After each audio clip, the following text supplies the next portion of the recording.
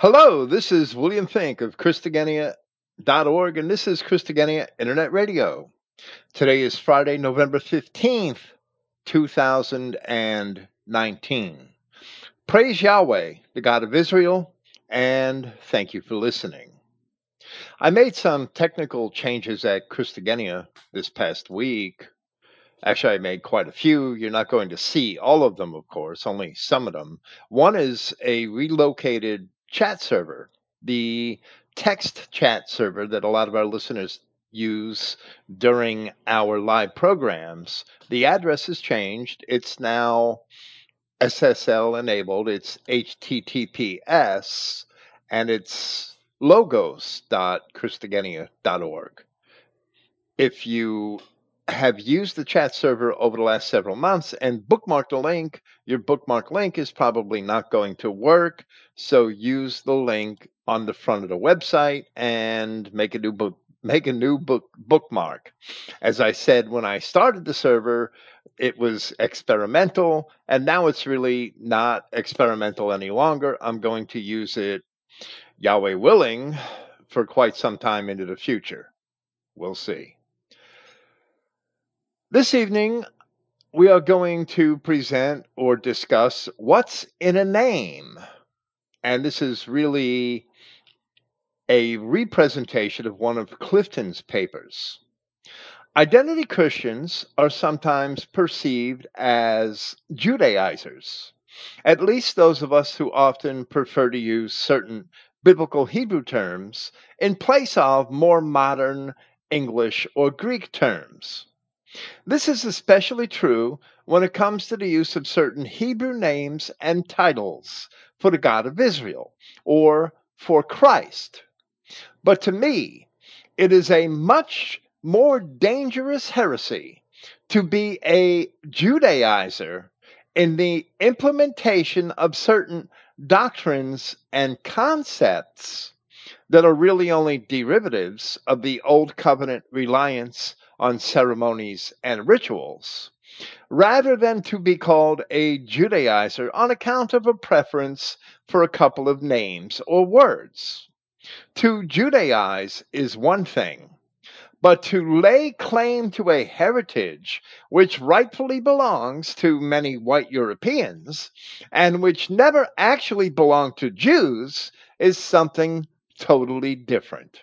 And that's the primary reason why I insist on using the name Yahweh, the Old Testament name of our both Testament God. So here we are going to present and hopefully expand on a paper written by Clifton Emahiser titled, Which Is It, Lord or Yahweh? But Clifton really did not write this paper. He only wrote the first paragraph, and the rest was simply a reproduction of an article from the 1910 edition of Encyclopedia Britannica. Then he sent this to me to proofread in the spring of 2004. And doing that, I made some brief comments, which he then added as a conclusion to the article. Making this presentation, I will rearrange some of those notes this evening, and I will certainly also add many others. When Clifton presented this, he was addressing people such as the Christian Identity pastor Pete Peters and a few others who despised and sometimes even mocked the use of the name Yahweh as being a Jewish ploy. And Clifton only sought to show the historicity of the use of the name in order to prove otherwise, that it certainly should not be mocked. You mock the name Yahweh, and you are actually mocking that Old Testament, or I should say, both Testament God. So this is Which Is It, Lord or Yahweh? By Clifton Emahiser. Many today are struggling with this very question. What other subject could be of more importance than the very name of our Creator? Maybe the following article will solve some of your uncertainties. If one wishes to find information on the term Yahweh, it is somewhat hard to find. One reason is because in most encyclopedias it is listed under Jehovah. Also, in later up to date encyclopedias, the information is rather suppressed. This is important. Any culture or people can worship a god or a lord, and the word Baal does actually translate to Lord, but that does not necessarily mean that one's Lord is Baal. Another word meaning Lord, which the Old Testament scriptures often used in a positive sense, is Adon or Adonai. That word appears, for example, in Psalm 110 in verse 1, in a passage cited by Christ in reference to himself. So generic titles can be acceptable, but when generic titles are substituted for distinct and proper names, one person may mistakenly believe that another person worships the same God. That helps pave the way for the international and interracial diversity and imagined cooperation, which we see in society today. Imagined cooperation between the races. And I say imagined because it's not real.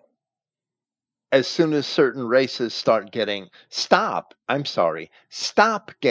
freebies and handouts, they cause nothing but problems.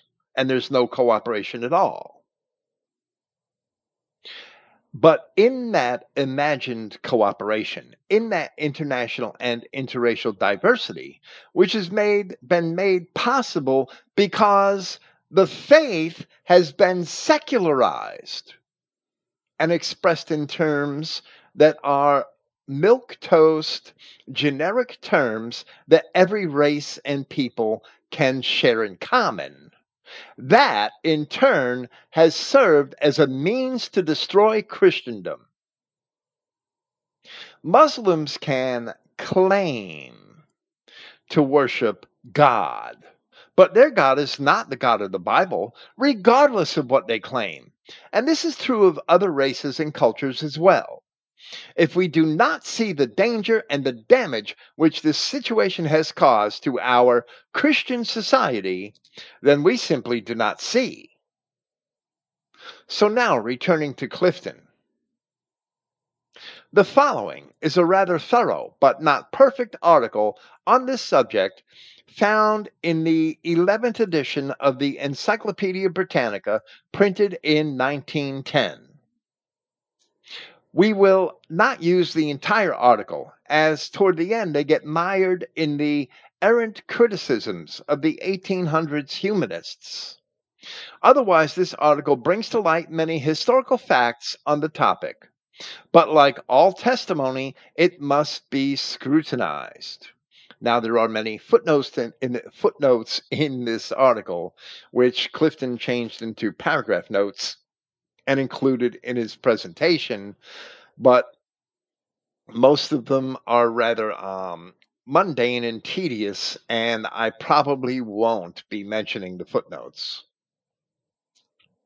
The source is rather dated, this 1910 encyclopedia, and many archaeological discoveries giving us further insight into the historical use of the name Yahweh had not yet been made when this article was written. So we will present at least some of the pertinent information to bring this presentation up to date. Now to present the Britannica article. Jehovah, or as they say, Yahweh, and here there is one footnote that I will repeat. It says this form, Yahweh, as the correct one, is generally used in the separate articles throughout this work. Jehovah or Yahweh in the Bible, the God of Israel. Jehovah is a modern mispronunciation of the Hebrew name, resulting from combining the consonants of that name, which they have as JHVH, but it's Yod, and it's better translated as an I or a Y. Technically, it's much better as a Y because it's not a true vowel. YHVH is the way that I always spell it. Adonai came resulting from combining the consonants of that name, Yahweh, with the vowels of the word Adonai, or Lord, which the Jews substituted for the proper name in reading the scriptures. In such cases of substitution, the vowels of the word which is to be read are written in the Hebrew text with the consonants of the word which is not to be read. The consonants of the word are to be substituted are ordinarily written in the margin. But inasmuch as Adonai was regularly read instead of the ineffable name Yahweh, it was deemed unnecessary to note the fact at every occurrence.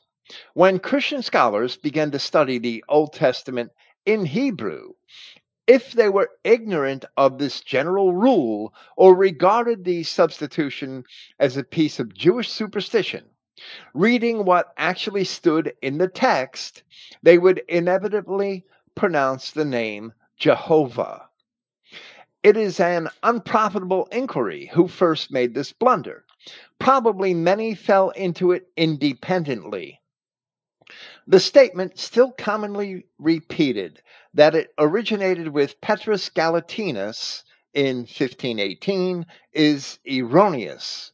Jehovah occurs in manuscripts at least as early as the 14th century. Now, in spite of the profession of the footnote that Yahweh is the correct spelling of the name, the article is found under Jehovah in volume 11 of the edition, and there is no entry under Y for Yahweh, redirecting to this article where it would be expected to be found in volume 28 of the edition. As a digression, when I moved Clifton's library in September 2017, I retrieved this set of Encyclopedia Britannica from a shelf in his basement, as it is in very poor condition, but I saved it. The 1898 ninth edition was in much better condition, evidently being bound with much better materials. The Jews really skimped on this one. Or I should say, whoever was running Encyclopedia Britannica in 1910 really gave this edition a cheap printing job. Or I should say, a cheap binding, because it's falling apart. It's just disintegrating. Continuing with the article, the form Jehovah was used in the 16th century by many authors, both Catholic and Protestant, and in the 17th was zealously defended by Fuller, Gattaker, Lewiston, and others against the criticisms of such scholars as Drusius, Capellus, and the elder Buxtorf. It appeared in the English Bible in Tyndale's translation of the Pentateuch in 1530, and is found in all English Protestant versions of the 16th century except that of Coverdale in 1535.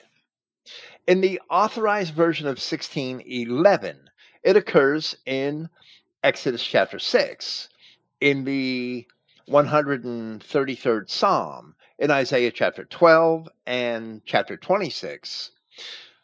Besides the compound names, Jehovah Jireh, Jehovah Nisi, Jehovah Shalom, elsewhere in accordance with the usage of the ancient versions, Jehovah or Yahweh, this is only the Tetragrammaton, Yahweh is represented by Lord. distinguished by capitals from the title Lord, which is the Hebrew word Adonai. And that's how the King James Version is printed in all of the editions that I can remember, where if Lord is translated from Yahweh, the word appears in all capital letters.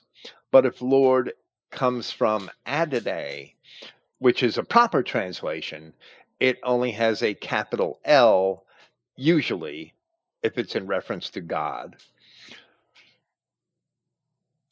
Or sometimes a small L if it's a title for a man who's a lord. And the rest of the words are in lowercase. The rest of the letters are in lowercase, so that you can see that that's only Adonai. Continuing with the article. In the revised version of 1885, Jehovah is retained in the places in which it stood in the AV, the original King James Version, and is introduced also in Exodus chapter 6, Psalm chapter 68 or Psalm 68, Isaiah chapter 49, Jeremiah chapter 16, and Habakkuk chapter 3.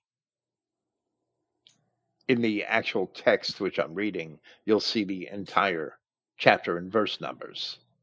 The American committee which cooperated in the revision desired to employ the name Jehovah wherever Yahweh occurs in the original, and editions embodying their preferences are printed accordingly.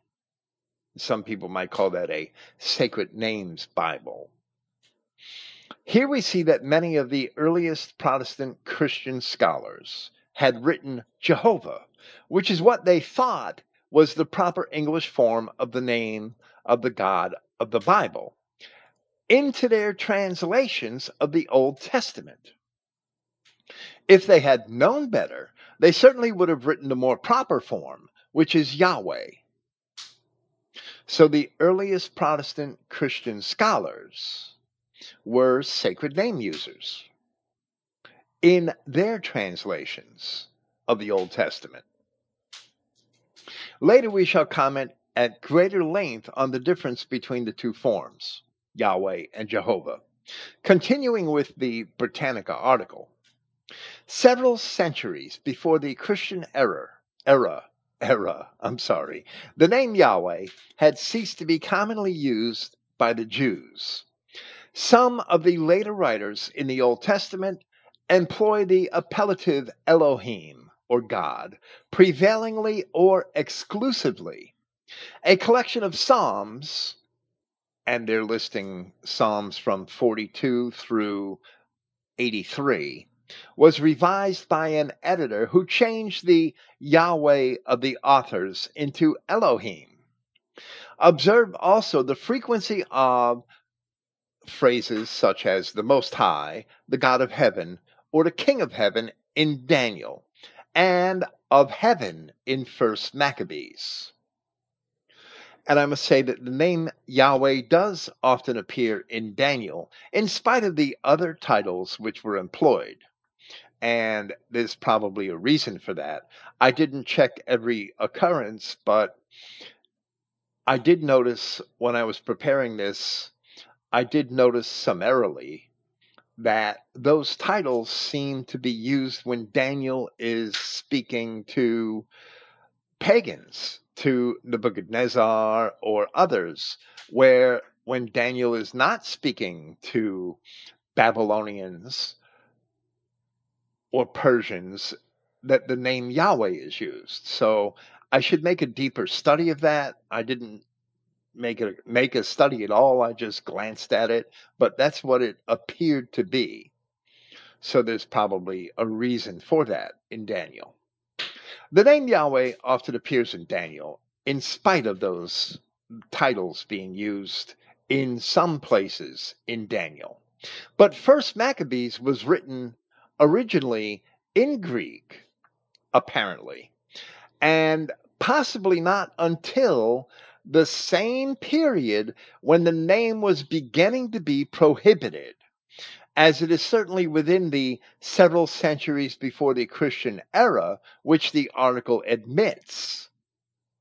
Perhaps this information comes from examining the letter of Aristeas, which dates to the 2nd century BC, and in which the name Yahweh does not appear.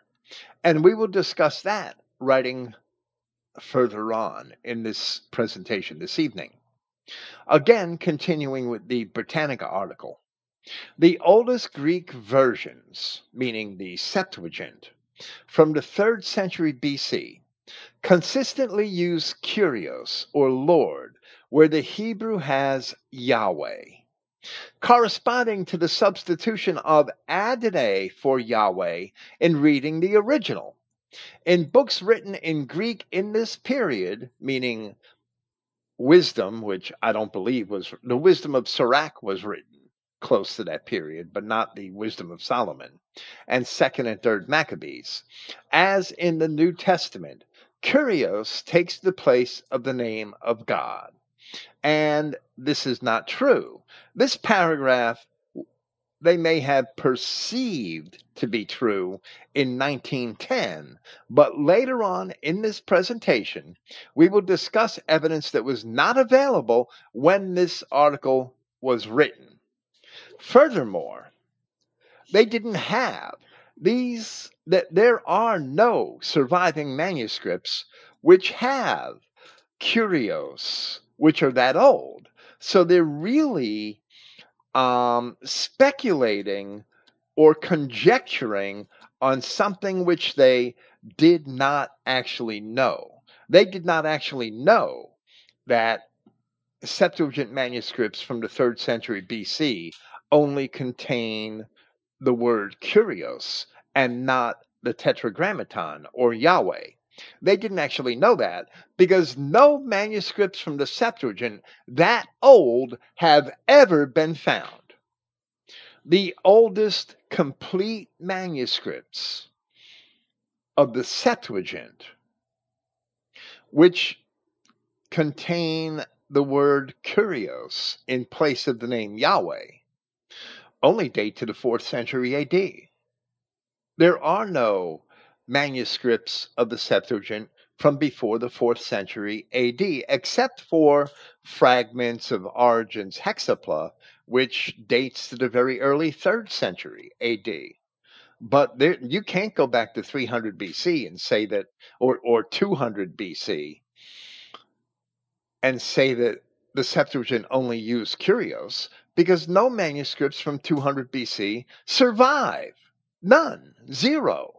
So I don't know how they could say that, but they were awfully confident saying that. Now it can be said that the oldest Greek copies, discovered by archaeologists long after this article was published, did use forms of the Hebrew Tetragrammaton rather than Kyrios or Lord. And we will discuss that at length later. But for now, continuing with the Britannica article, Josephus, who as a priest knew the pronunciation of the name, declares that religion forbids him to divulge it. And that is true at the time Josephus wrote, about 90 AD. Philo Judaeus, was a Gnostic. He was a proto-Gnostic. He was a Gnostic before the Gnostics. Sometimes I think the sect actually formed around him, but I can't prove that. But Philo died, I think, about 36 to 40 AD in there.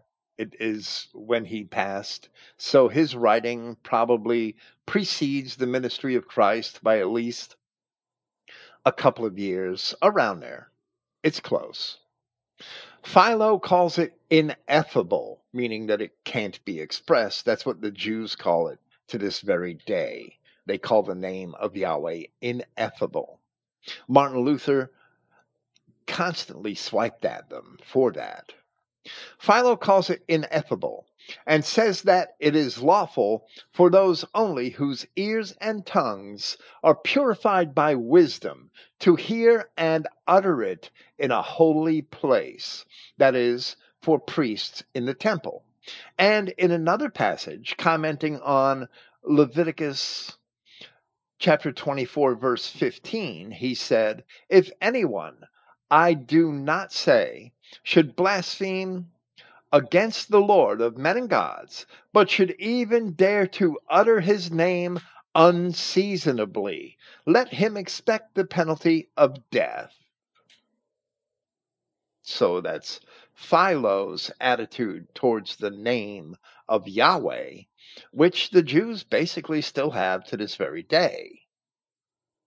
As we shall cite below, Josephus attested in Greek that the Hebrew name Yahweh may be pronounced with 4 vowels, meaning 4 Greek vowels. In Greek, it would be quite difficult to spell or pronounce Jehovah with 4 vowels, or with any amount of vowels, but Yahweh may easily be represented with 4 Greek vowels. Returning to the Britannica article, various motives may have concurred to bring about the suppression of the name. An instinctive feeling that a proper name for God implicitly recognizes the existence of other gods may have had some influence. And that's just bullshit. They're making excuses for the Jews. Reverence and the fear lest the holy name should be profaned among the heathen were potent reasons. But Yahweh refutes that reason in the books of the prophets. But probably the most cogent motive was the desire to prevent the abuse of the name in magic. If so, the secrecy had the opposite effect. The name of the God of the Jews was one of the great names in magic, heathen as well as Jewish, and miraculous efficacy was attributed to the mere utterance of it. And of course, that's just more Jewish hocus pocus. In my opinion, it is probably no coincidence that the name of Yahweh began to be suppressed by the Judeans around the same time that the Israelites of Jerusalem under the Maccabees had begun absorbing the Canaanites and Edomites of Judea and forcing them to comply with what may then be called Judaism. Earlier, in Old Testament times, the name Yahweh appears on inscriptions which were apparently common, so it is evident that the name was used by the common people. But the Judeans of the first century, namely Philo and Josephus, clearly state that it was forbidden in their own time. Back to our Britannica article. In the liturgy of the temple, the name was pronounced in the priestly benediction, citing Numbers chapter 6, after the regular daily service. In the synagogues, a substitute, probably Adonai, was employed. It was also pronounced on the Day of Atonement. The high priest uttered the name 10 times in his prayers and benediction. In the last generations before the fall of Jerusalem, however, it was pronounced in a low tone, so that the sounds were lost in the chant of the priests. And they're citing Talmudic references in order to support these statements. I am not going to pursue the citations from Talmudic literature, because I really do not care what the Jews think about the suppression of the name or how they justify it. The plain truth is that they did suppress it, and traditional Roman Christianity from at least the 3rd century had supported that suppression, although the early apostles were apparently constrained by it, which we shall also discuss. Continuing with our Britannica article. After the destruction of the temple, in 70 AD, the liturgical use of the name ceased. but the tradition was perpetuated in the schools of the rabbis. It was certainly known in Babylonia in the later part of the 4th century, and not improbably much later. Nor was the knowledge confined to these pious circles. I wouldn't call the circles of the Jews pious, but the editors of Britannica evidently have a completely different outlook. The name continued to be employed by healers, exorcists, and magicians, and has been preserved in many places in magical papyri. I haven't checked the pages of the Zohar or the rest of the Kabbalah.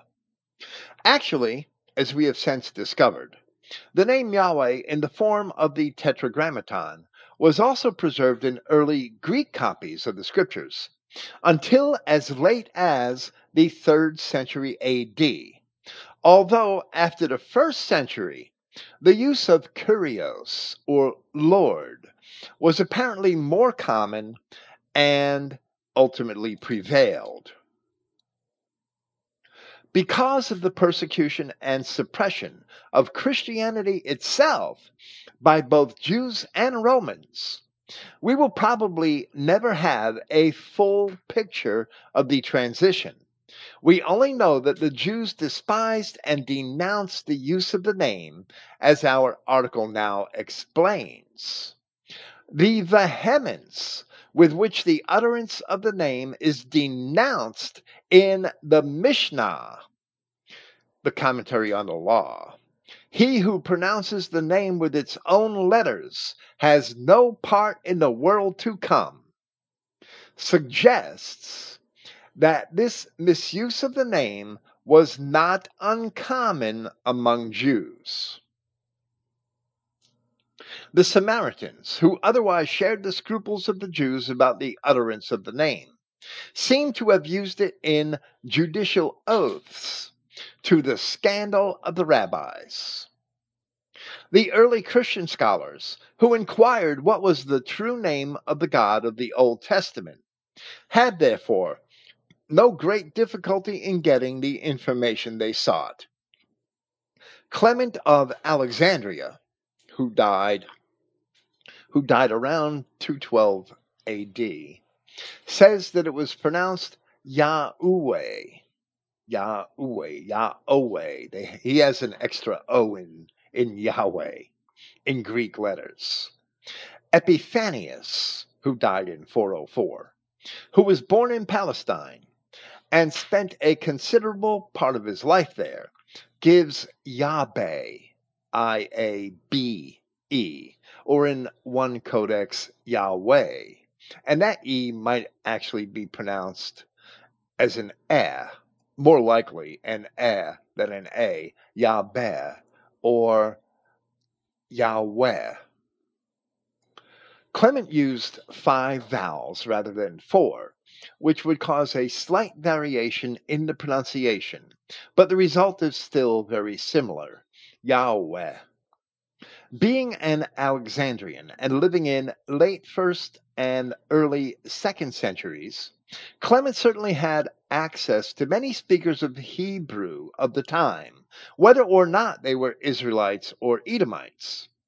The variation between Yahweh and Yahweh is understandable in the rather common dialectual difference of whether the Hebrew letter Vav should be pronounced as a V or a U or W in English, which we also see comparing other Germanic languages with English or in opinions of how the Latin U was originally pronounced. Some Latin scholars believe that the Latin letter U was pronounced as a V when it was intervocalic. Intervocalic meaning it was between 2 other vowels.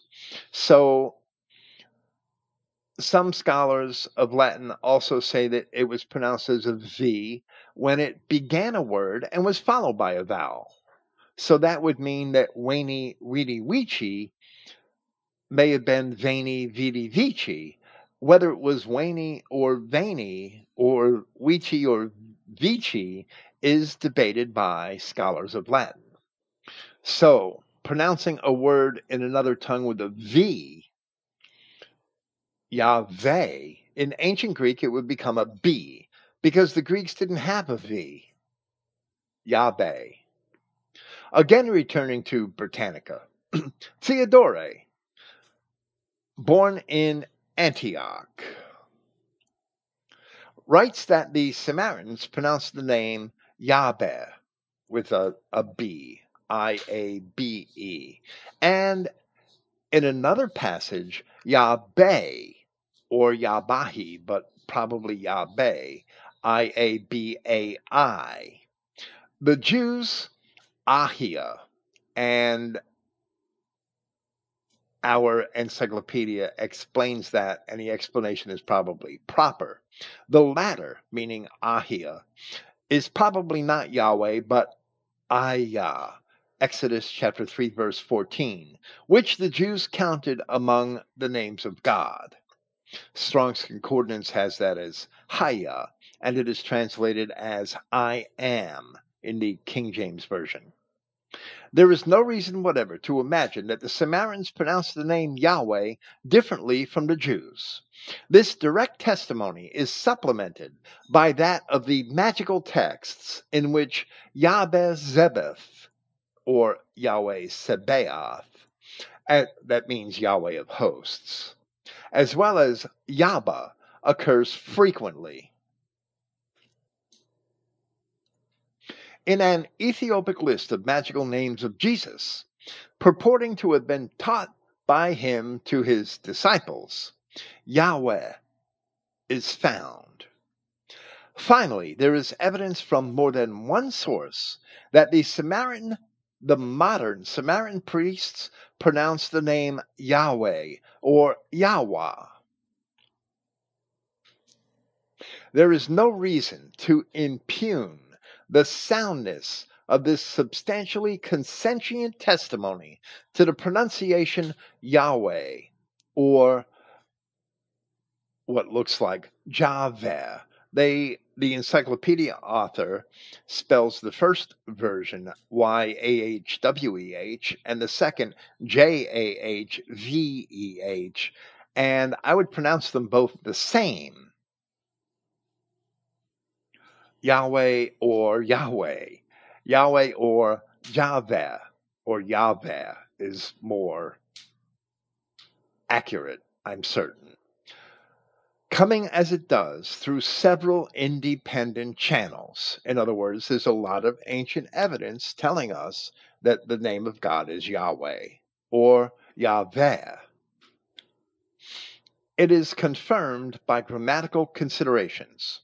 The name Yahweh enters into the composition of many proper names of persons in the Old Testament, either as the initial element in the form Jeho or Jo, as in Jehoram or Joram, or as the final element in the form Yahu or Yah, as in Adoniyahu or Adonijah. Some people might say that's Adonijahu or Adonijah. These various forms are perfectly regular if the divine name was Yahweh, and taken altogether, they cannot be explained on any other hypothesis. Recent scholars, accordingly, with but few exceptions, are agreed that the ancient pronunciation of the name was Yahweh, the first H sounded at the end of the syllable, at the end of the first syllable. Jenna Broadus seems to have been the first to suggest the pronunciation Yahweh, but it was not until the 19th century that it became generally accepted. Jenny Broadus wrote in France in 1567. The book was called Chronographia, where that was published. Yahweh or Yahweh is apparently an example of a common type of Hebrew proper names which have the form of the third person singular of the verb. And they give examples of that same thing in other names: Jabneh, the name of a city, or Jabin, or Jamlech, or Jiptah, or Jephthah. Most of these really are verbs, the suppressed or implicit subject being El, the name of a god, for which the Jabna and Jabnael, or Jephthah and Jephthahel. Now, I did not see any profit in further studying these names for this presentation, but the implications are clear that the name Yahweh is a form of the verb translated from Hebrew as I am, implying that He, the God of Abraham, Isaac, and Jacob, is indeed eternal or ever existing. Returning again to Britannica, the ancient explanations of the name proceed from Exodus chapter 3, verses 14 and 15, where Yahweh has sent me in verse 15 corresponds to Aya has sent me in verse 14, thus seeming to connect the name Yahweh with the Hebrew verb haya, which means to become or to be. The Palestinian interpreters found in this the promise that God would be with his people in future oppressions as he was in the present distress, or the assertion of his eternity or eternal constancy. The Alexandrian translation of some of those words in that statement, Yahweh has sent me, is ego eimi ho on, and I'll explain it momentarily. Ego eimi ho on means I am he who is. Ho on apostalkin me pros umas.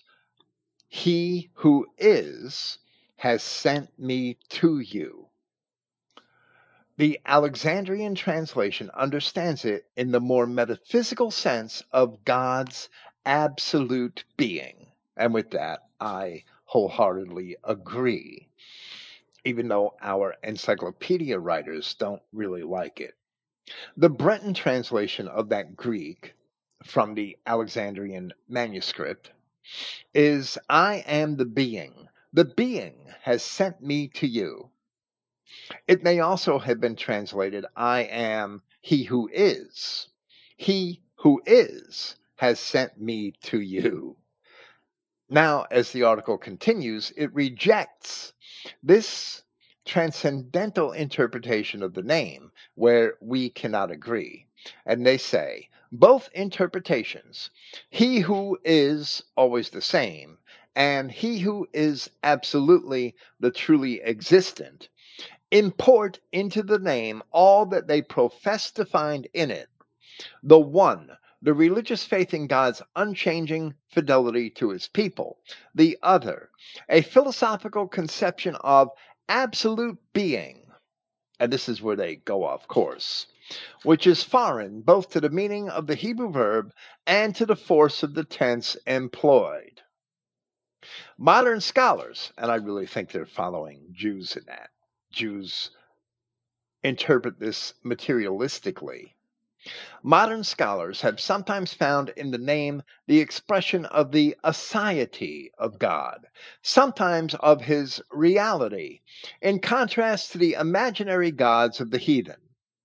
Another explanation, which appears first in Jewish authors of the Middle Ages and has found wide acceptance in recent times, and this is why I say that the Jews interpret it materialistically, derives the name from the causative of the verb. He who causes things to be, gives them being, or calls events into existence, brings them to pass, with many individual modifications of interpretation. Creator, life giver, fulfiller of promises.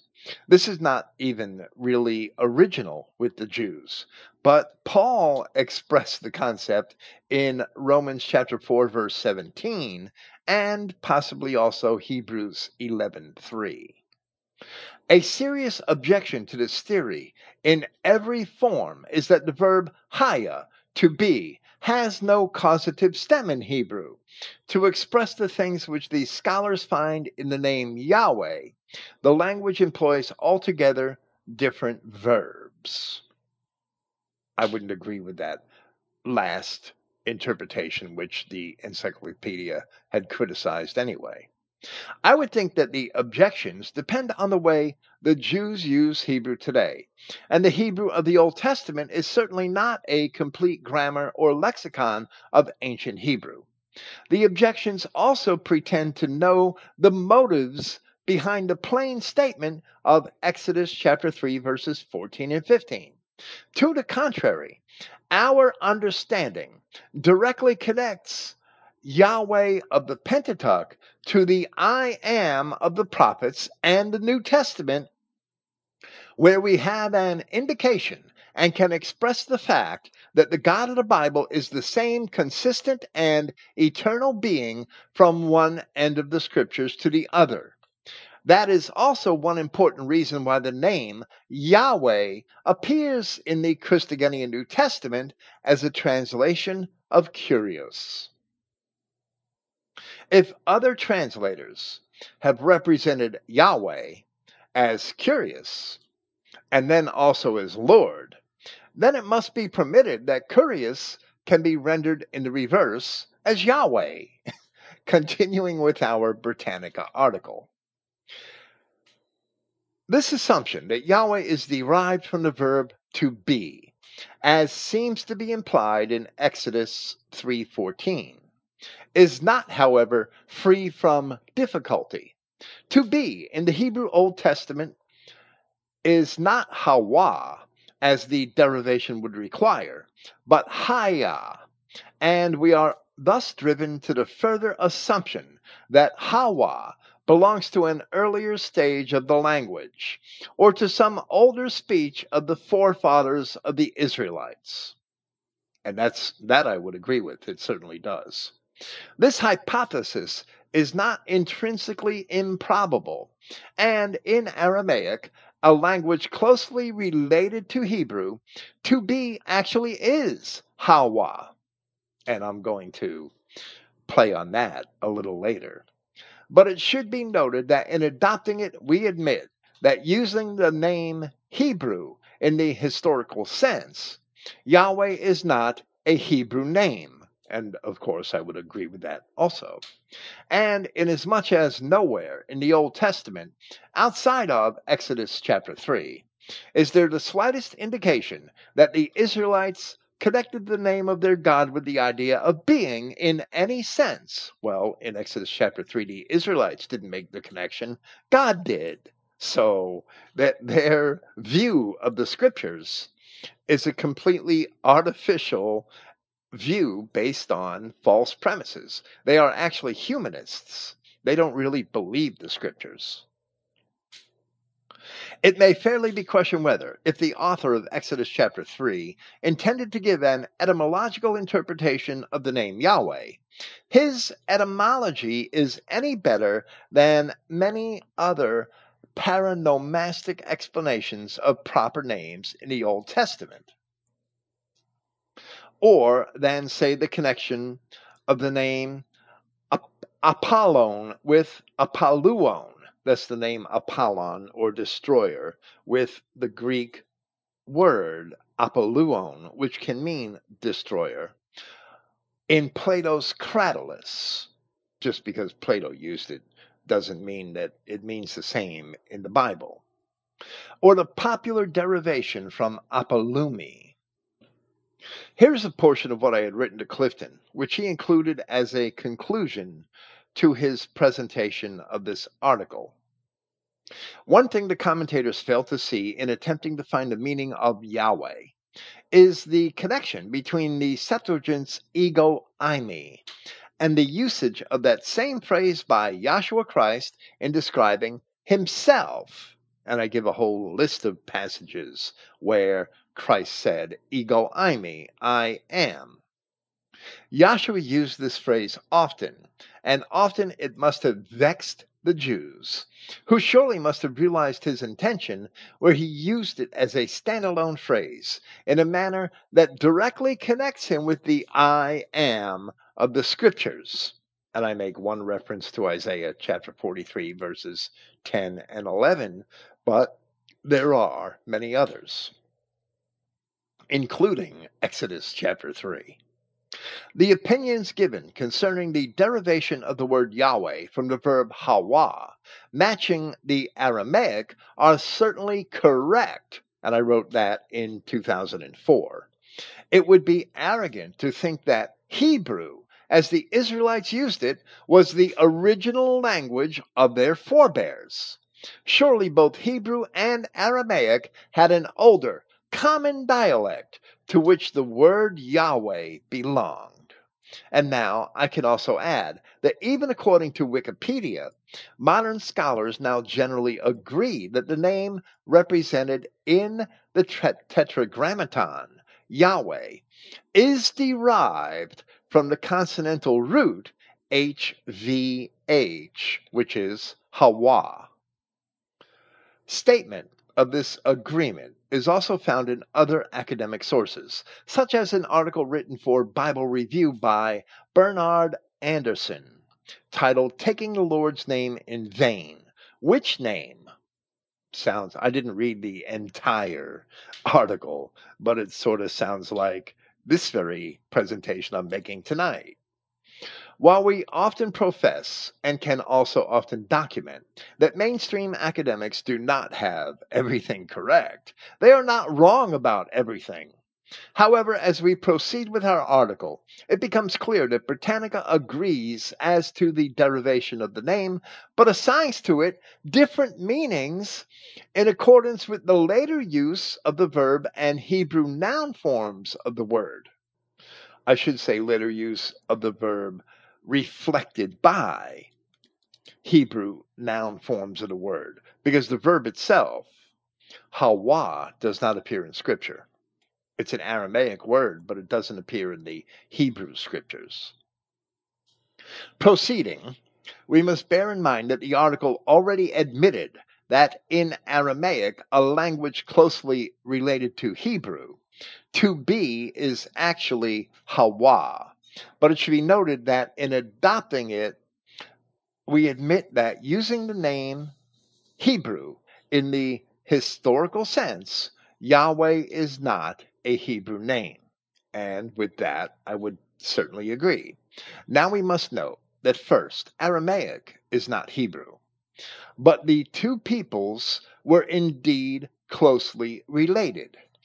And in fact, we see Jacob himself was described as Aramaic or Syrian in Deuteronomy chapter 26, verse 5, where we read, "And thou shalt speak and say before Yahweh thy God, a Syrian ready to perish was my father." My father was a Syrian ready to perish is a reference to Jacob. "And he went down into Egypt and sojourned there with a few, and became there a nation great, mighty, and populous." The Israelites were not always Israelites, as the name is new with Jacob.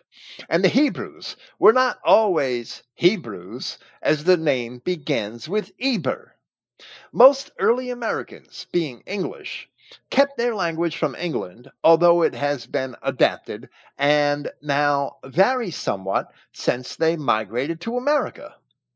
We must understand, therefore, that Hebrew must have developed as a distinct language, as the descendants of Eber, who must have had a common language with Aram, were secluded from their own remote ancestors. And surely the Israelite version of Hebrew may have been different from other ancient Hebrews. So the two languages, Israelite Hebrew and Aramaic, would be very similar, but each would eventually have different variations from the original. Even the Italian of today is far different from the Latin of 1500 years ago. So now, in my opinion, the article goes off the path and into a ditch with speculation as to the meaning of the name Yahweh. A root, Hawa, is represented in Hebrew by the nouns Hoa and Hawa, the same word spelled with an extra vav, or the first noun Hoa, just having a different vowel. And these mean disaster, calamity, or ruin. The primary meaning is probably sink down or fall, in which sense, common in Arabic, the verb appears in Job chapter 37, of snow falling to earth. A Catholic commentator of the 16th century, Hieronymus ab Oleastro, seems to have been the first to connect the name Jehovah with Hoa, interpreting it Contricio sive pernicies, destruction of the Egyptians and Canaanites. Dahmer, adopting the same etymology, took it in a more general sense. Yahweh, as well as Shaddai, meant destroyer, and fitly expressed the nature of the terrible God whom he identified with Moloch. Dahmer, probably a relative of Jeffries. The derivation of Yahweh from Hawa is formally unimpeachable and is adopted by many recent scholars, and it still is today. It has greater merit today, in fact, who proceed, however, from the primary sense of the root rather than from the specific meaning of the nouns. The name is accordingly interpreted, he who falls, translated into Greek as Baculus or meteorite, or causes rain or lightning to fall, in other words, a storm god, or casts down his foes by thunderbolts. So now they're making Yahweh another pagan Zeus or Thor. It is obvious that if the derivation be correct, the significance of the name, which in itself denotes only he falls or he fells, must be learned, if at all, from early Israelitish conceptions of the nature of Yahweh rather than from etymology. And they're trying to turn Yahweh into just another storm god like Saturn. And humanist scholars have been attempting to do that for centuries. This is all based on the presumed primary meaning of a Hebrew root which does not appear in Scripture, as the words which do appear are only derivations. It is much more likely that the name Yahweh comes from the Aramaic root which the article had suggested earlier, and not from these later nouns. The Psalms, Proverbs, Job, and Ezekiel were all centuries after the time of Moses. And Moses, a man educated in the court of the Pharaoh, was certainly learned in the languages of the period. That's where those nouns appear in the Psalms, Proverbs, Job, and Ezekiel. The earliest of them is perhaps 500, 450 years after the time of Moses. Returning once again to the article. A more fundamental question is whether the name Yahweh originated among the Israelites or was adopted by them from some other people and speech. Here they get even more off the track. The biblical author of the History of the Sacred Institutions expressly declares that the name Yahweh was unknown to the patriarchs. Exodus chapter 6, verse 3. And the much older Israelite historian, they're of that school which attempts to divide the scriptures into separate writers, and it's all really quite meaningless.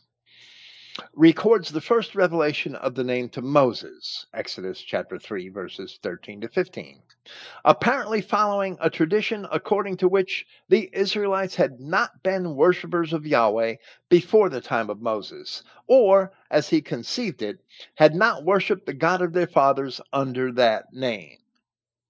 And in my original notes to Clifton, I said the following: it is apparent to me that the name, which is rather more of a designation, the name of Yahweh, was surely known to the patriarchs before Abraham's time, and, as your article goes on to discuss, so it was found among the writings of other branches of our Genesis 10 race. It was only, and surely with his will, lost to the children of Isaac and revealed anew to Moses and the Israelites of the Exodus. The word Bytulus, which has no evident Greek etymology, very much resembles the Hebrew Bethel, Bayet often being written for Beth, as is evident in various Septuagint editions. I believe that Greek word Bytulus, Baitul, with a Greek ending os, certainly is the Hebrew word Bethel. It is apparent that Abraham was raised in a pagan environment, as the scriptures also inform us that his fathers were pagans, where we read in Joshua chapter 24, and Joshua said unto all the people, thus saith Yahweh, God of Israel, your fathers dwelt on the other side of the flood in old time, that referring to the river Euphrates, even Terah, the father of Abraham, and the father of Nachor, and they served other gods.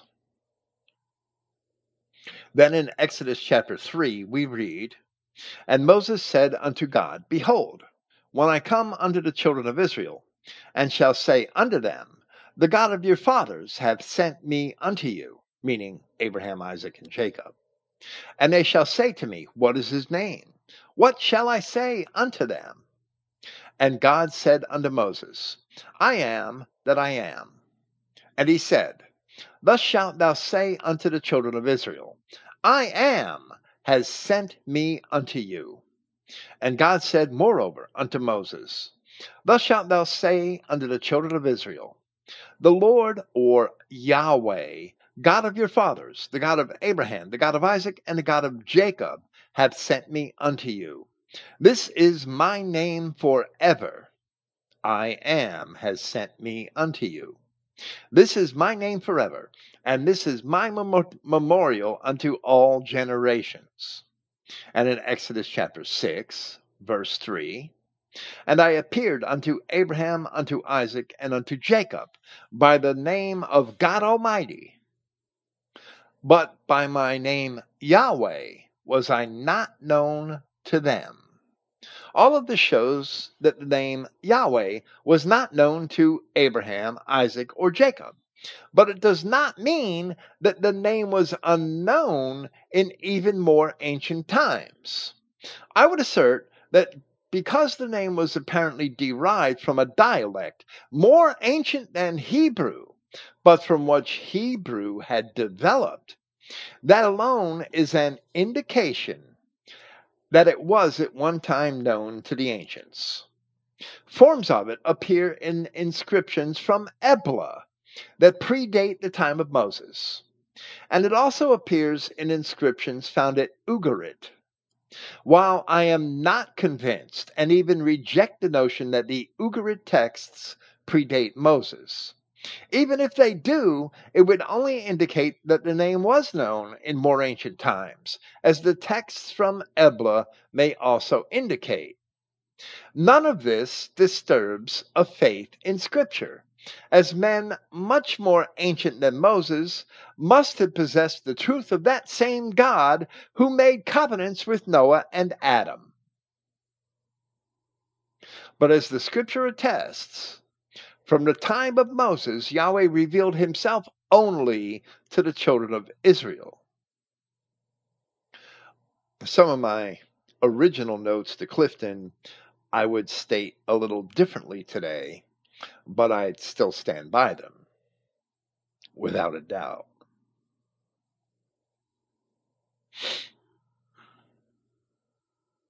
Returning to the article. I'm sorry, I sort of temporarily lost my place. Only because I'm typing and doing other stuff. I'm editing my notes before I even finish the podcast. I apologize for that. The revelation of the name to Moses was made at a mountain sacred to Yahweh, the mountain of God, far to the south of Palestine, in a region where the forefathers of the Israelites had never roamed. Now, all of this is based on conjecture, and in the territory of other tribes. And long after the settlement in Canaan, this region continued to be regarded as the abode of Yahweh, citing Judges chapter 5, Deuteronomy 33, 1 Kings chapter 19. Moses is closely connected with the tribes in the vicinity of the Holy Mountain. According to one account, he married a priest of the daughter of Midian. To this mountain he led the Israelites after their deliverance from Egypt. There his father-in-law met him, and extolling Yahweh as greater than all the gods, offered, in his capacity as priest of the place, sacrifices at which the chief men of the Israelites were his guests. There the religion of Yahweh was revealed through Moses, and the Israelites pledged themselves to serve God according to its prescriptions. It appears, therefore, that in the tradition followed by the Israelite historian, the tribes within those pasture lands the mountain of God stood were the worshippers of Yahweh before the time of Moses. And that's just conjecture. And the surmise that the name Yahweh belongs to their speech rather than to that of Israel has considerable probability, which I would absolutely and readily dismiss. One of these tribes was Midian, in whose land the mountain of God lay. The Kenites also, with whom another tradition connects Moses, seem to have been worshippers of Yahweh. And that's just not true. In poor translations and a misunderstanding of Scripture, the Midianites were connected to Kenites rather than to the occupation of smiths. Midian was a descendant of Abraham, related to the Israelites by blood. And the commentators assume that Moses did not share his revelation with his father in law at some point before the resulting dialogue described in the passages cited here actually took place. So now the article continues with another false premise that Yahweh, the God of Moses, is bound by geography, or perhaps that he is only some local idol that Moses had purloined. Jethro was not necessarily a priest of Yahweh, even though he was a priest. Jethro was more plausibly a priest of the Most High, as God revealed himself to Abraham, because Jethro was a descendant of Abraham. Wow, that's right in the Bible. It's right there in Genesis. I think it's chapter 25. I might forget. But Midian is a descendant of Keturah. So come on. This article is making a lot of conjecture and trying to peddle it off as proof that Yahweh just came from Mount Sinai. He was just some local sand nigger god in the south of Arabia, and Moses picked up with him and ran. And that's not what happened at all. So now the article continues with another false premise that Yahweh, the God of Moses, is bound by geography. It is probable that Yahweh was at one time worshipped by various tribes south of Palestine, and that several places in that wide territory were sacred to him. And this is all conjecture. The oldest and most famous of these, the Mountain of God, seems to have lain in Arabia east of the Red Sea, talking about Mount Sinai. From some of these peoples, and at one of these holy places, a group of Israelite tribes adopted the religion of Yahweh, the God who, by the hand of Moses, had delivered them from Egypt. And this is a complete Jewish fairy tale, basically. They go on to claim that in a footnote that the divergent Judean tradition, according to which the forefathers had worshipped Yahweh from time immemorial, may indicate that Judah and the kindred clans had in fact been worshippers of Yahweh before the time of Moses. So, in other words, Judah and the 12 tribes were worshippers of Yahweh before the time of Moses by the name Yahweh, is what they seem to be saying. And those 12 tribes really didn't exist long before Moses led them out of Egypt. Moses is about the 4th generation from Jacob. It is more likely that Moses, writing the Exodus account after the fact, had only made a prolepsis by calling Mount Sinai, which was also known as Horeb, the mountain of God. A prolepsis is to name something as existing before it existed. Of course, the mountain existed, but it wasn't the mountain of God until Exodus chapter 19. But Moses, writing this entire account long after the fact, called it the mountain of God right in the early chapters of Exodus. It's a prolepsis. Moses called it the mountain of God in the early chapters of Exodus because that was where Yahweh had given him the law a short time later. Other anachronisms also exist in Genesis, such as in Genesis chapter 2, where Moses mentioned the lands of Havilah, Cush, or Assyria in a context many centuries before Havilah, Cush, or Asher, the men for whom those lands were named, had even been born. The name Yahweh itself was employed by Moses in Genesis even before Moses knew the name in Exodus chapter 3, because Moses wrote these accounts much later than the actual events had taken place. So Sinai is referred to the mountain of God in a context earlier than when it was actually employed as the mountain of God in Exodus chapter 19. That does not mean that Yahweh was a local deity in Sinai before Moses came along. That's ridiculous conjecture. Returning to the article, the attempts to connect the name Yahweh with that of an Indo-European deity, Jehovah or Jove, or to derive it from Egyptian or Chinese may be passed over. And again, from the notes which I sent to Clifton, which he had used as his conclusion, if one may only pass over an attempt to connect Yahweh to the Indo-European deity Jove, it is only because one is attempting to uphold the falsehoods of Jewish and Israelite identity as generally understood. Paul of Tarsus knew better, for which see Romans chapter 1 verse 18 forward. Paul told the Romans that they had the truth of God and turned it into a lie. So Jove, the Romans must have gotten Jove from back when they had the truth of God, and they turned it into a lie. Jove is Yahweh. Yahweh, as we would pronounce Jove in Latin, Yahweh.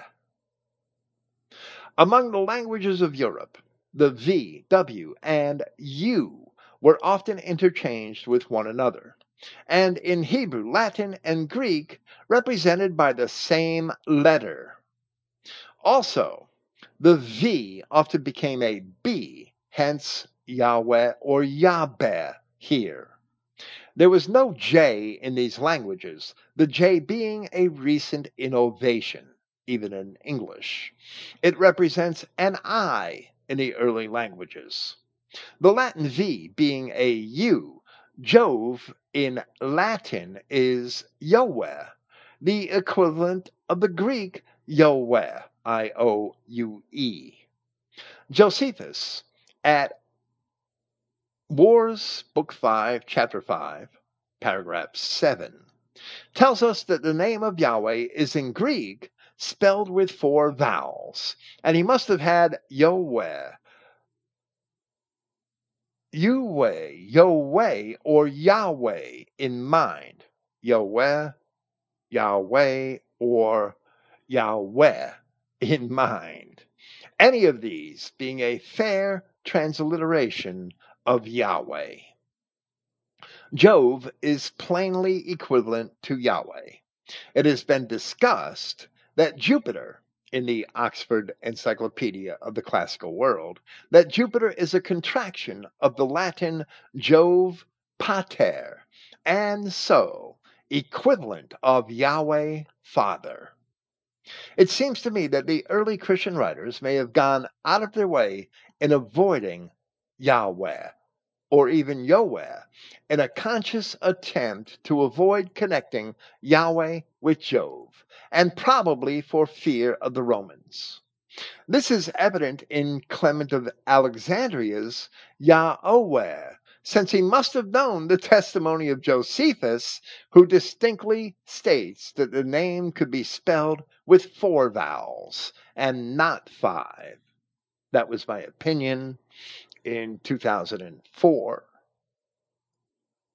And even though I would express it a little differently, and a little more fully today, I still hold to that very opinion. Now returning to one final paragraph of the Britannica article. But one theory, which has had considerable currency, requires notice, namely that Yahweh, or Yahu, or Yahoo, is the name of a god worshipped throughout the whole, or a great part, of the area occupied by the Western Semites. In its earlier form, this opinion rested chiefly on certain misinterpreted testimonies in Greek authors about a god Yahoo, and was conclusively refuted by Baudissin. And we will see Baudissin addressed soon, as he was also wrong. And Yahoo is actually, and Baudissin could not have known this, Yahoo was actually one of the transliterations of the Hebrew tetragrammaton, of the Hebrew name Yahweh, into Greek manuscripts of the Septuagint, where today they say Kyrios, or Lord.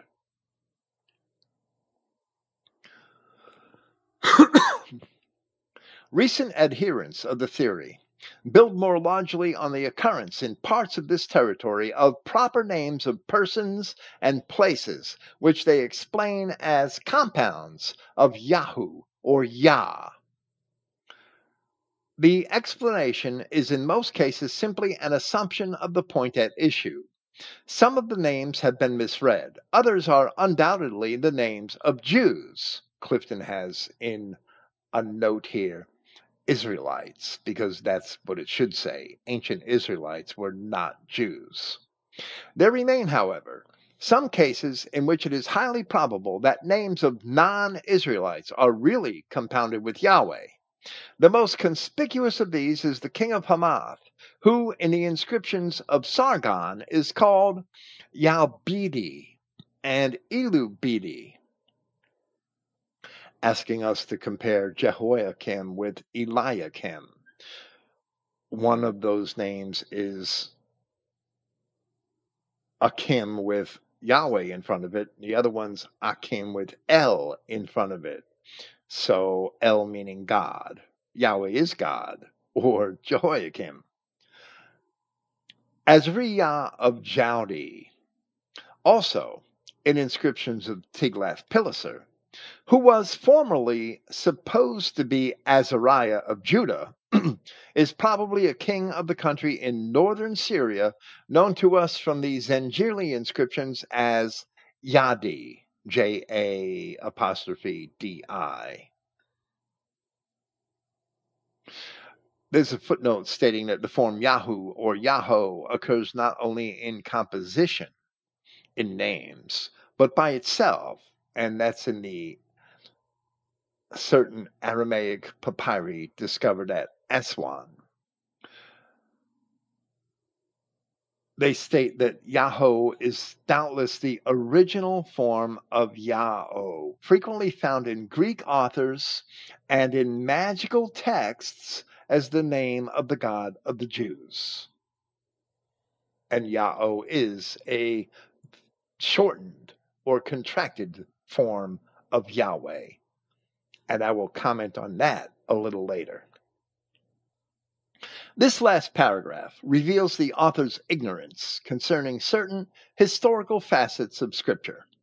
The Scriptures attest that Israel had controlled Hamath and other areas north of Palestine at this point in history, for which see 2 Kings chapter 14, verse 28. Now the rest of the acts of Jeroboam, and all that he did, and his might, how he warred, and how he recovered Damascus and Hamath, which belonged to Judah, for Israel, are they not written in the book of the Chronicles of the kings of Israel?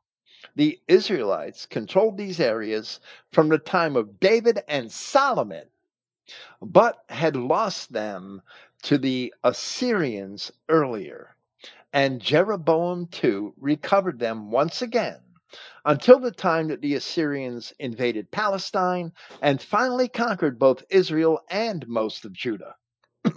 So where personal names in those areas are Israelite names, it is not fanciful to imagine that they belong to actual Israelites.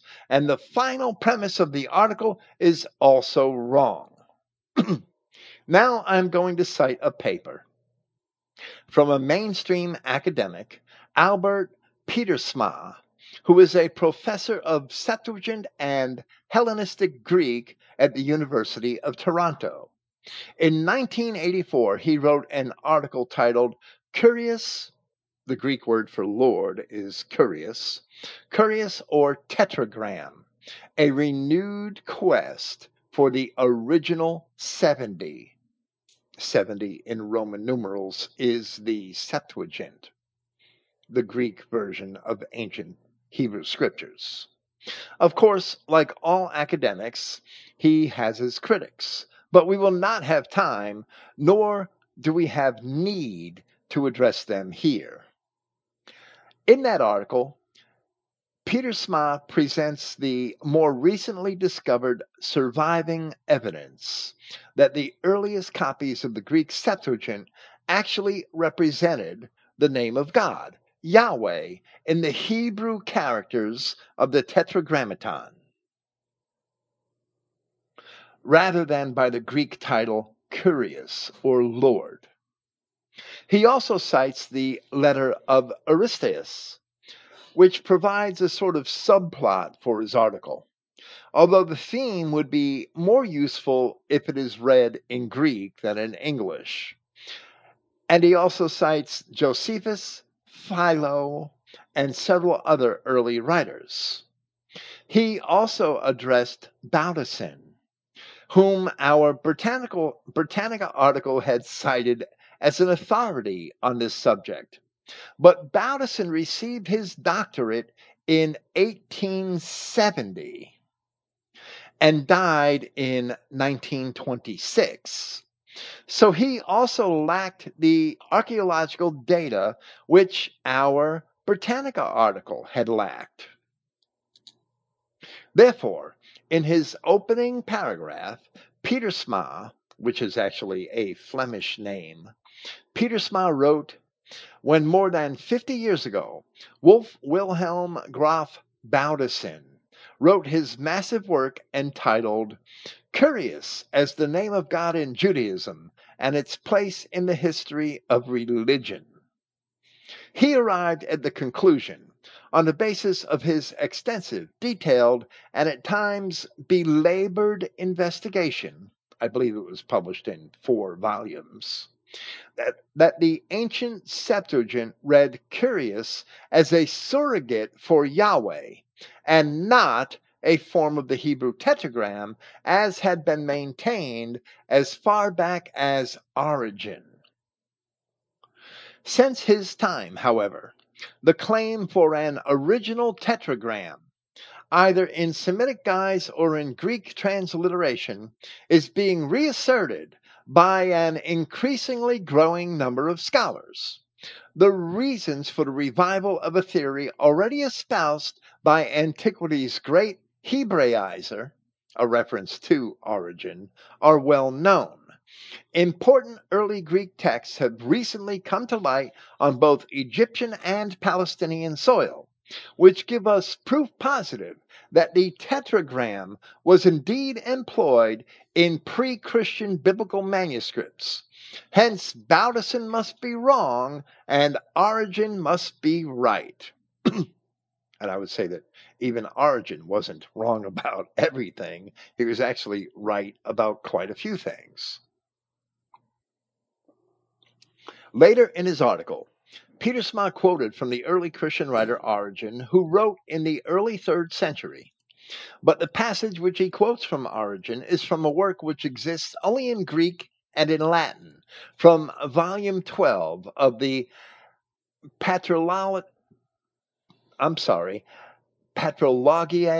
Cursus Completus, published in the 1860s by Jacques Paul Minga, or Migna, I believe.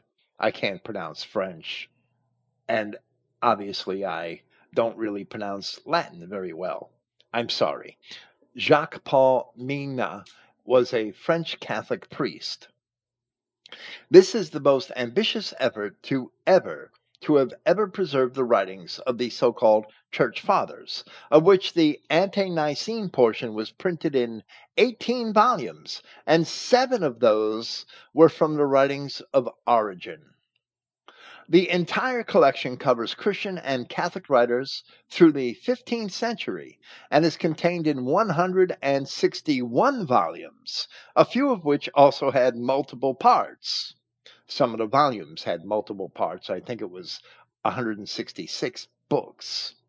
This is important to note as it shows that this work is even more voluminous than the English translations which we have in the collections of the Ante-Nicene, Nicene, and Post-Nicene Fathers, which were edited by Alexander Roberts and James Donaldson, and first published in the late 19th century by T&T Clark in Edinburgh. First, in Pietersma's paper, he cites relevant evidence from the Dead Sea Scrolls and other sources that at least some early copies of Greek scriptures employed the tetragrammaton Yahweh or a transliteration of it rather than the Greek word Kyrios or Lord.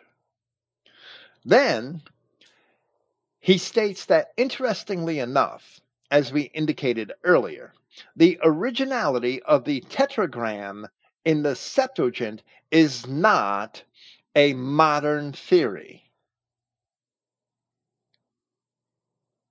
No less a textual authority than Origen put forth the same claim. Origen, the 3rd century Christian writer. Then, according to Pietersma's translation of a statement by Origen, found in volume 12 of the Patrologiae Cursus Completus, in column 1104b, which I have been able to verify, and I will upload a copy of it with this podcast, but it's only in Greek, I'm sorry. He records that Origen had written that in the more accurate exemplars of the Septuagint, the divine name is written in Hebrew characters, not, however, in the current script, but in the most ancient. So, in the 3rd century, Origen had informed us of something which we can verify today in modern archaeology, to at least some small extent. But before the 20th century and the discovery of a small handful of papyri manuscripts fragments in diverse places in the Middle East, Origen's words would have had to have been accepted only on blind faith, since there was no actual evidence, with the exception of an even later writer. So, in that regard, Peter Sma goes on to say, similar statements are found in Jerome. Clearly, in Origen's estimation, Greek manuscripts with the tetragram written in Paleo Hebrew were the best representatives of the Septuagint. There is, furthermore, evidence to suggest that Origen wrote the tetragram in his hexapla, and the only copies of the hexapla published today do not have the tetragram in its Greek columns.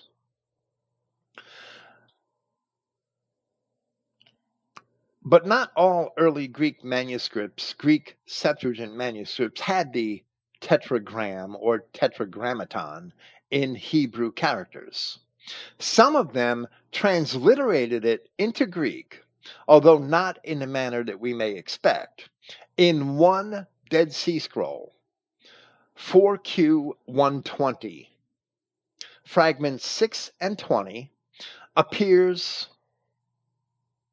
the form Ya-O. Ya-O, we saw that before, I-A omega, I-A-O, which appears to be a transliteration of what the King James Version Bible renders as Jehu, Jehu. That's Ya-O. Sometimes it's Jeho, Jehoshaphat. Ya-O appears rather than the Hebrew form Yahweh. Ya-O seems to represent only the first 3 letters of the tetragrammaton and would perhaps be pronounced Yaho. This is a shortened form which is evident in names of Old Testament figures such as Jehoshaphat and Jehoram, where the Septuagint forms are Yosaphat, and Joram. We should not be bothered by that, as evidently there were differences in dialect, even between Galileans and Judeans, and that would cause different interpretations in the way that letters would be sounded in transliteration into another language. The letter we know as H is problematic in Greek, as it does not exist in that language. In Koine Greek, the words which began with the vowel may have been marked with a breathing character, rough or smooth. This is also true of the words which began with the letter R. And the rough made it sound like the word began with the letter H. But the letter itself did not exist in Greek. So the character, which we use as H, was actually used to represent another letter, the vowel eta. So the lack of an H in Greek affected the transliteration of the name, which we write as Yahweh, and also of Yahshua, as well as other biblical names such as Noah or Hagar. Some names with an intervocalic H, meaning an H between 2 vowels, such as Ahaz, were written with a CH, where Ahaz became Achaz in the Septuagint. But others, such as Rahab or Mahalalel, were not, and the H was merely omitted. In his final paragraph, Peter Sma does not come to a definite conclusion, as the evidence for the Tetragrammaton in early Septuagint manuscripts is not really sufficient to arrive at one. He only says, our evidence for the substitution of Curius by the tetragram does not, at present, take us beyond the 1st century BC.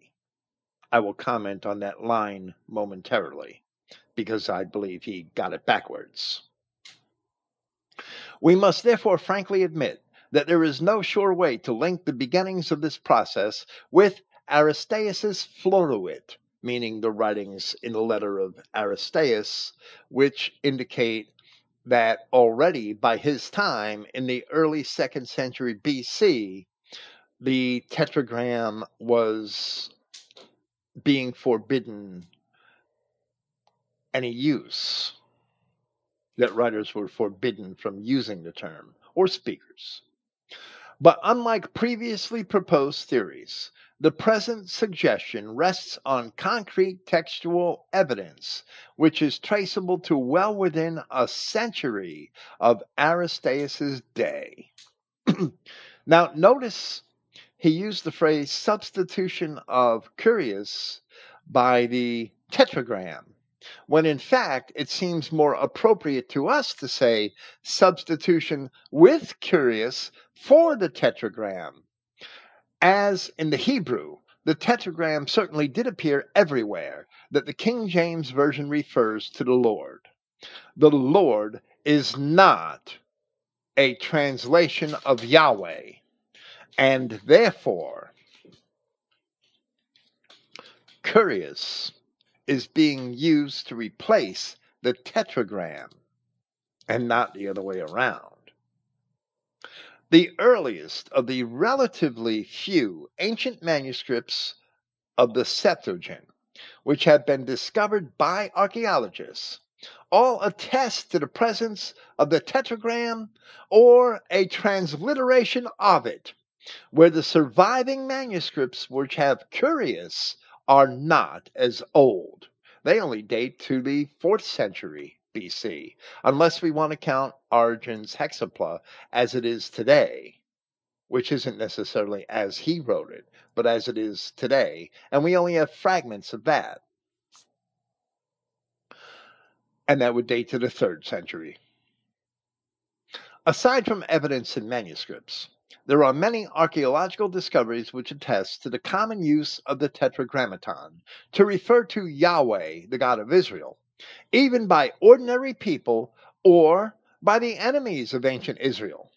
Among these are the so-called Silver Scrolls, the Meshastela, or Moabite stone, the 8th century BC Yahweh of Hosts inscription, the 9th century BC Kuntilit Ajrud inscriptions, ancient Egyptian inscriptions, and many more. But that is not our dispute here, and we only seek to establish the fact that at least some pious men of the Hellenistic or Roman periods did indeed see the importance of maintaining Yahweh, the actual name of God, even in Greek editions of the scriptures. The fact that Judeans began to suppress the name of Yahweh in the 2nd century may have another witness besides the letter of Aristeas, and that is the indirect witness of the Papyrus Rylands. This is a 2nd century BC papyrus in which only small fragments of what is Deuteronomy chapters 23 through 28 survive. Wherever the name of God is expected, this papyrus has a blank space. There are 2 separate theories which attempt to explain this. One is that wherever the Tetragrammaton would appear, it was to be filled in by another scribe in ancient Hebrew letters. But the task was never completed. And another is that wherever the Tetragrammaton appears, it was removed. In any event, it shows that the insertion of the name of Yahweh into the manuscripts was given more than casual consideration by the scribes. There are two surviving Greek or Septuagint fragments, which have variations of the Tetragrammaton rather than the Greek word kurios for Lord, which date to the 1st century BC. They are 4Q120, a Dead Sea Scrolls copy of Leviticus, and Papyrus Fuad 266, which is a Greek fragment of Deuteronomy chapter 31, verse 28, up to chapter 32, verse 7, which was discovered in Egypt. While 4Q120 has the shortened Greek transliteration Yahoo or Yahoo, P-Fuad 266 has the Tetragrammaton in modern square Hebrew characters. Additionally, there are two Septuagint fragments which have been discovered and dated to the same period, which had the Tetragrammaton written in archaic Hebrew characters, which are the Papyrus Oxyrhynchus 3522, a fragment of Job chapter 42, verses 11 and 12, and a group of papyri fragments from the Judean desert, which are designated as 8 HEV 12 GR, and which contain verses from at least 6 of the books of the minor prophets. Then there is the late 1st century Papyrus Oxyrhynchus 5101, which contains fragments of several of the Psalms numbered after the manner of the Septuagint, and also has the Paleo-Hebrew Tetragrammaton rather than the Greek word kurios or Lord. After that, there is the late 3rd century Papyrus Vindobonensis Grecus 39777, which also contains fragments of some of the Psalms after the numbering of the Septuagint, but is in the Greek translation of Symmachus, an alternate Greek translation of the scriptures. It also has the Tetragrammaton rather than the word kurios. So there are 5 copies of Greek scriptures dating to the 1st century BC through the 1st century AD, and 1 to the 3rd century AD, which all clearly contain the Hebrew Tetragrammaton or a transliteration thereof, rather than substituting the name of Yahweh for the title with the title kurios. With the title kurios. I'm sorry, I gotta watch my prepositions. Some scholars argue that because of this sound, but rather thin evidence, because let's face it, 5 papyri are a lot when there aren't any with the word kurios, but 5 papyri really aren't very many at all. Some scholars argue that because of this sound, but rather thin evidence, since there are no surviving Septuagint manuscripts from such an early period which have kurios in place of the Tetragrammaton, that it was Christians who ultimately did the replacing, beginning in the 2nd century. Then, to the contrary, at least one other academic has proposed that perhaps early versions of the New Testament books use the Tetragrammaton rather than kurios. But there is absolutely no evidence supporting that claim. Of course, we would love to see that claim, but there's no evidence supporting that. So I'm not even mentioning his name. Rather, taking the words of Christ and the descriptions of Flavius Josephus concerning the name of Yahweh and its being forbidden by the Jews to be true, which writers such as Philo Judaeus have also corroborated, I'm sorry, taking the words of Christ and the descriptions of Josephus to be true, we have a somewhat different picture. Flavius Josephus, a Judean and a Levite, and also a member of the party of the Pharisees, had described some of the accounts of Moses in Egypt, where he wrote in Antiquities Book 2 that whereupon God declared to him his holy name. Now, Josephus, as far as he interprets it, which had never been revealed to men before, concerning which it is not lawful for me to say any more. So we see that Josephus attests that he was not permitted by the law of the Judeans to utter or to write the name of Yahweh. The Jews outlaw the act to this very day, and they make a show of it, even in English, by writing G-D, as they won't even utter the English title God, which is basically a farce because it's not the name of Yahweh. Later, in Antiquities Book 5, Josephus was describing the mitre and other garments of the high priests, and he wrote, "A mitre also of fine linen surrounded his head, which was tied by a ribbon, about which there was another golden crown, in which was engraved the sacred name of God. It consists of 4 vowels." Writing those words in Greek, Josephus must have meant 4 Greek vowels. At least 200 years before Josephus, and perhaps longer, the letter of Aristeas was written, which is believed to be a work of historical fiction and to date from the 2nd century BC, where it was passed off as a letter.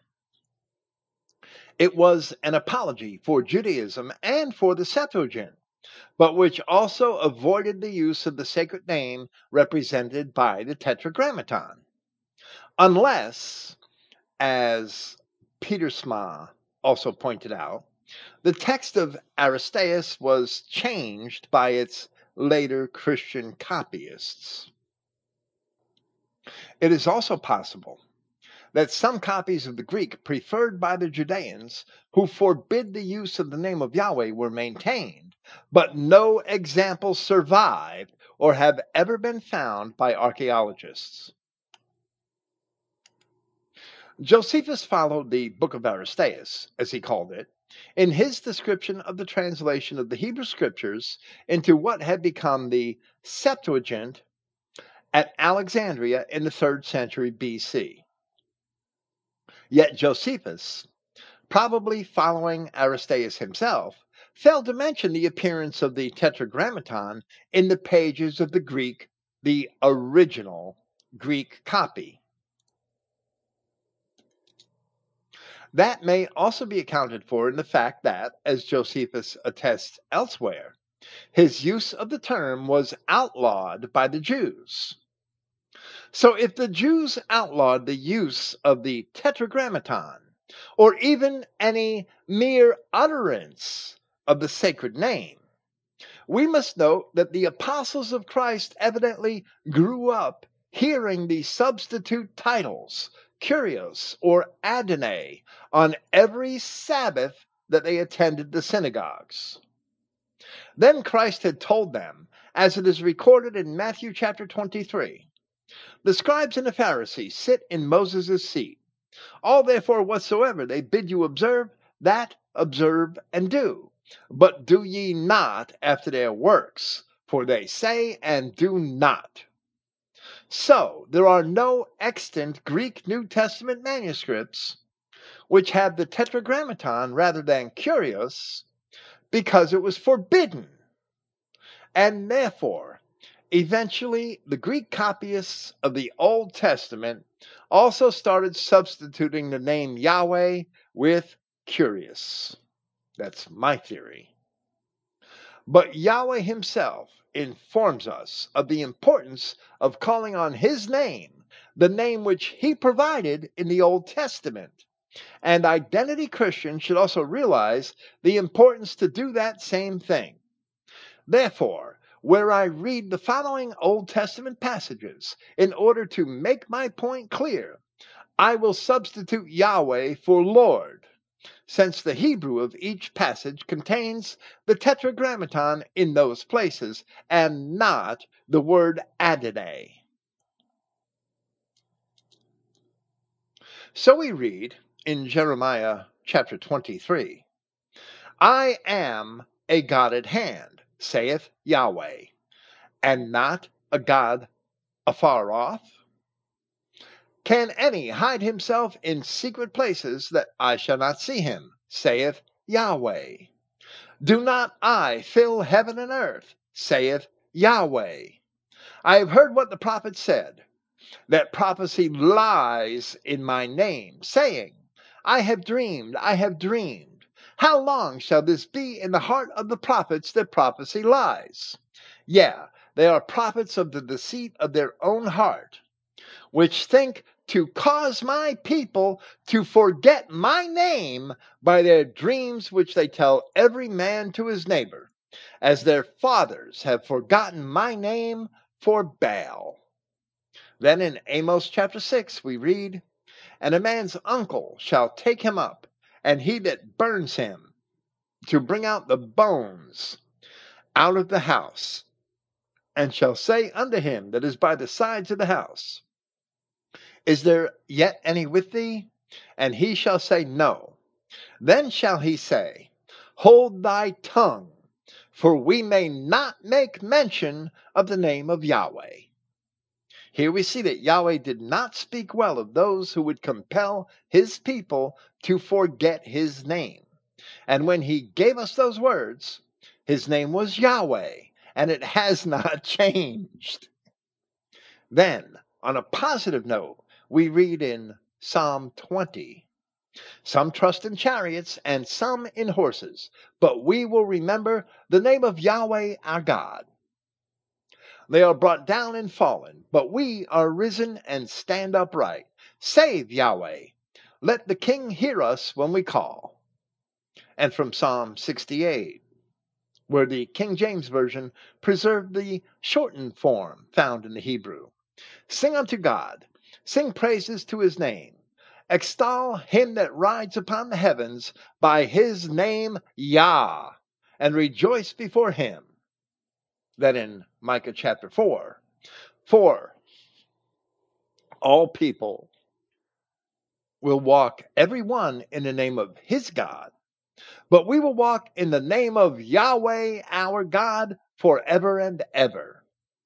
As we said in the opening remarks of this presentation, anyone of any race or nation can worship a God, but it is certainly not our God. So we should distinguish him by using his name and not the mere title that the heathens may also use. Using the name Yahweh makes it absolutely certain as to which God we are speaking in reference, as the titles Lord and God do not mean the same thing to all of the peoples of the earth. Then again, in Micah chapter 5, in a messianic prophecy, But thou, Bethlehem Ephratah, though thou be little among the thousands of Judah, yet out of thee shall come forth unto me that is to be ruler in Israel, whose goings forth have been from of old, from everlasting. The meaning of the name Yahweh, the eternal one, the being. Therefore will he give them up until the time that she which travails has brought forth. Then the remnant of his brethren shall return unto the children of Israel, and he shall stand and feed in the strength of Yahweh, in the majesty of the name of Yahweh his God. And they shall abide, for now he shall be great unto the ends of the earth. Then in Zephaniah chapter 3, For then will I return to the people a pure language, that they may all call upon the name of Yahweh, to serve him with one consent. I will also leave in the midst of thee an afflicted and poor people, and they shall trust in the name of Yahweh. That's verses 9 and 12. Then in Joel chapter 2, and it shall come to pass that whosoever shall call on the name of Yahweh shall be delivered. For in Mount Zion and in Jerusalem shall be deliverance, as Yahweh has said, and in the remnant whom Yahweh shall call. The scriptures certainly do seem to offer clear refutations of the use of the substitute titles when we refer to Yahweh our God. The authors of the sectarian books of the Dead Sea Scrolls were anti-Roman, envisioning a war and ultimate victory over the Empire of the Kittim, as they called them. It is my theory that this was the fourth sect of which Josephus had spoken, founded by the tax protester Judas the Galilean, a few decades before the ministry of Christ. If this is true, and I believe that it is, then the Tetragrammaton was used in the copies of Holy Writ that were employed and perhaps even copied by this group, which also expressed antipathy towards the Pharisees and Sadducees, seeing them as traitors to Israel and agents of Rome. So it may be evident that the Tetragrammaton was maintained in Scripture by dissenters who would not go along with the Jewish ploy to eradicate the name from society. While the apostles of Christ probably never used the Tetragrammaton in their writings, the scriptures indicate to us that we certainly should, and we should also be hostile to the leaven of the Pharisees and Sadducees, the modern Jews of today who continue to despise and do everything they can to eradicate the name of our God, the name of Yahweh, our God. Today, we can use that name. We can also be dissenters because the scribes and Pharisees no longer sit in the seat of Moses. Yahweh is the name of the God of Israel. According to his word, he is the only God of Israel. And if identity Christians understand that they are true Israel, they must realize that Yahweh is their distinct God, as opposed to all of the idols of the other people who do not have Yahweh for a God. He is the I am of the Exodus account. He is the I am of Isaiah. And he is the I am of the gospel and professions of Christ. That's what's in a name, the truth. And therefore, we must embrace the name if we are to walk in the truth. Thus we read in a prophecy of the last days, which is evidently parallel to the camp of the saints prophecy in Revelation chapter 20, that is found in Ezekiel chapter 38. So will I make my holy name known in the midst of my people Israel, and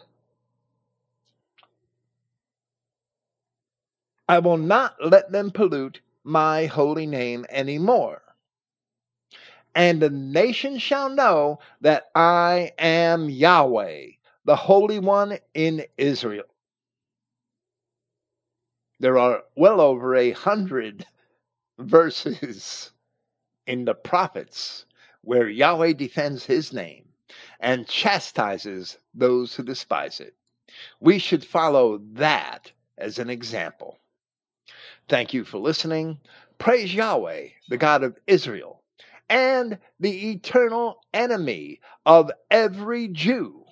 And good night.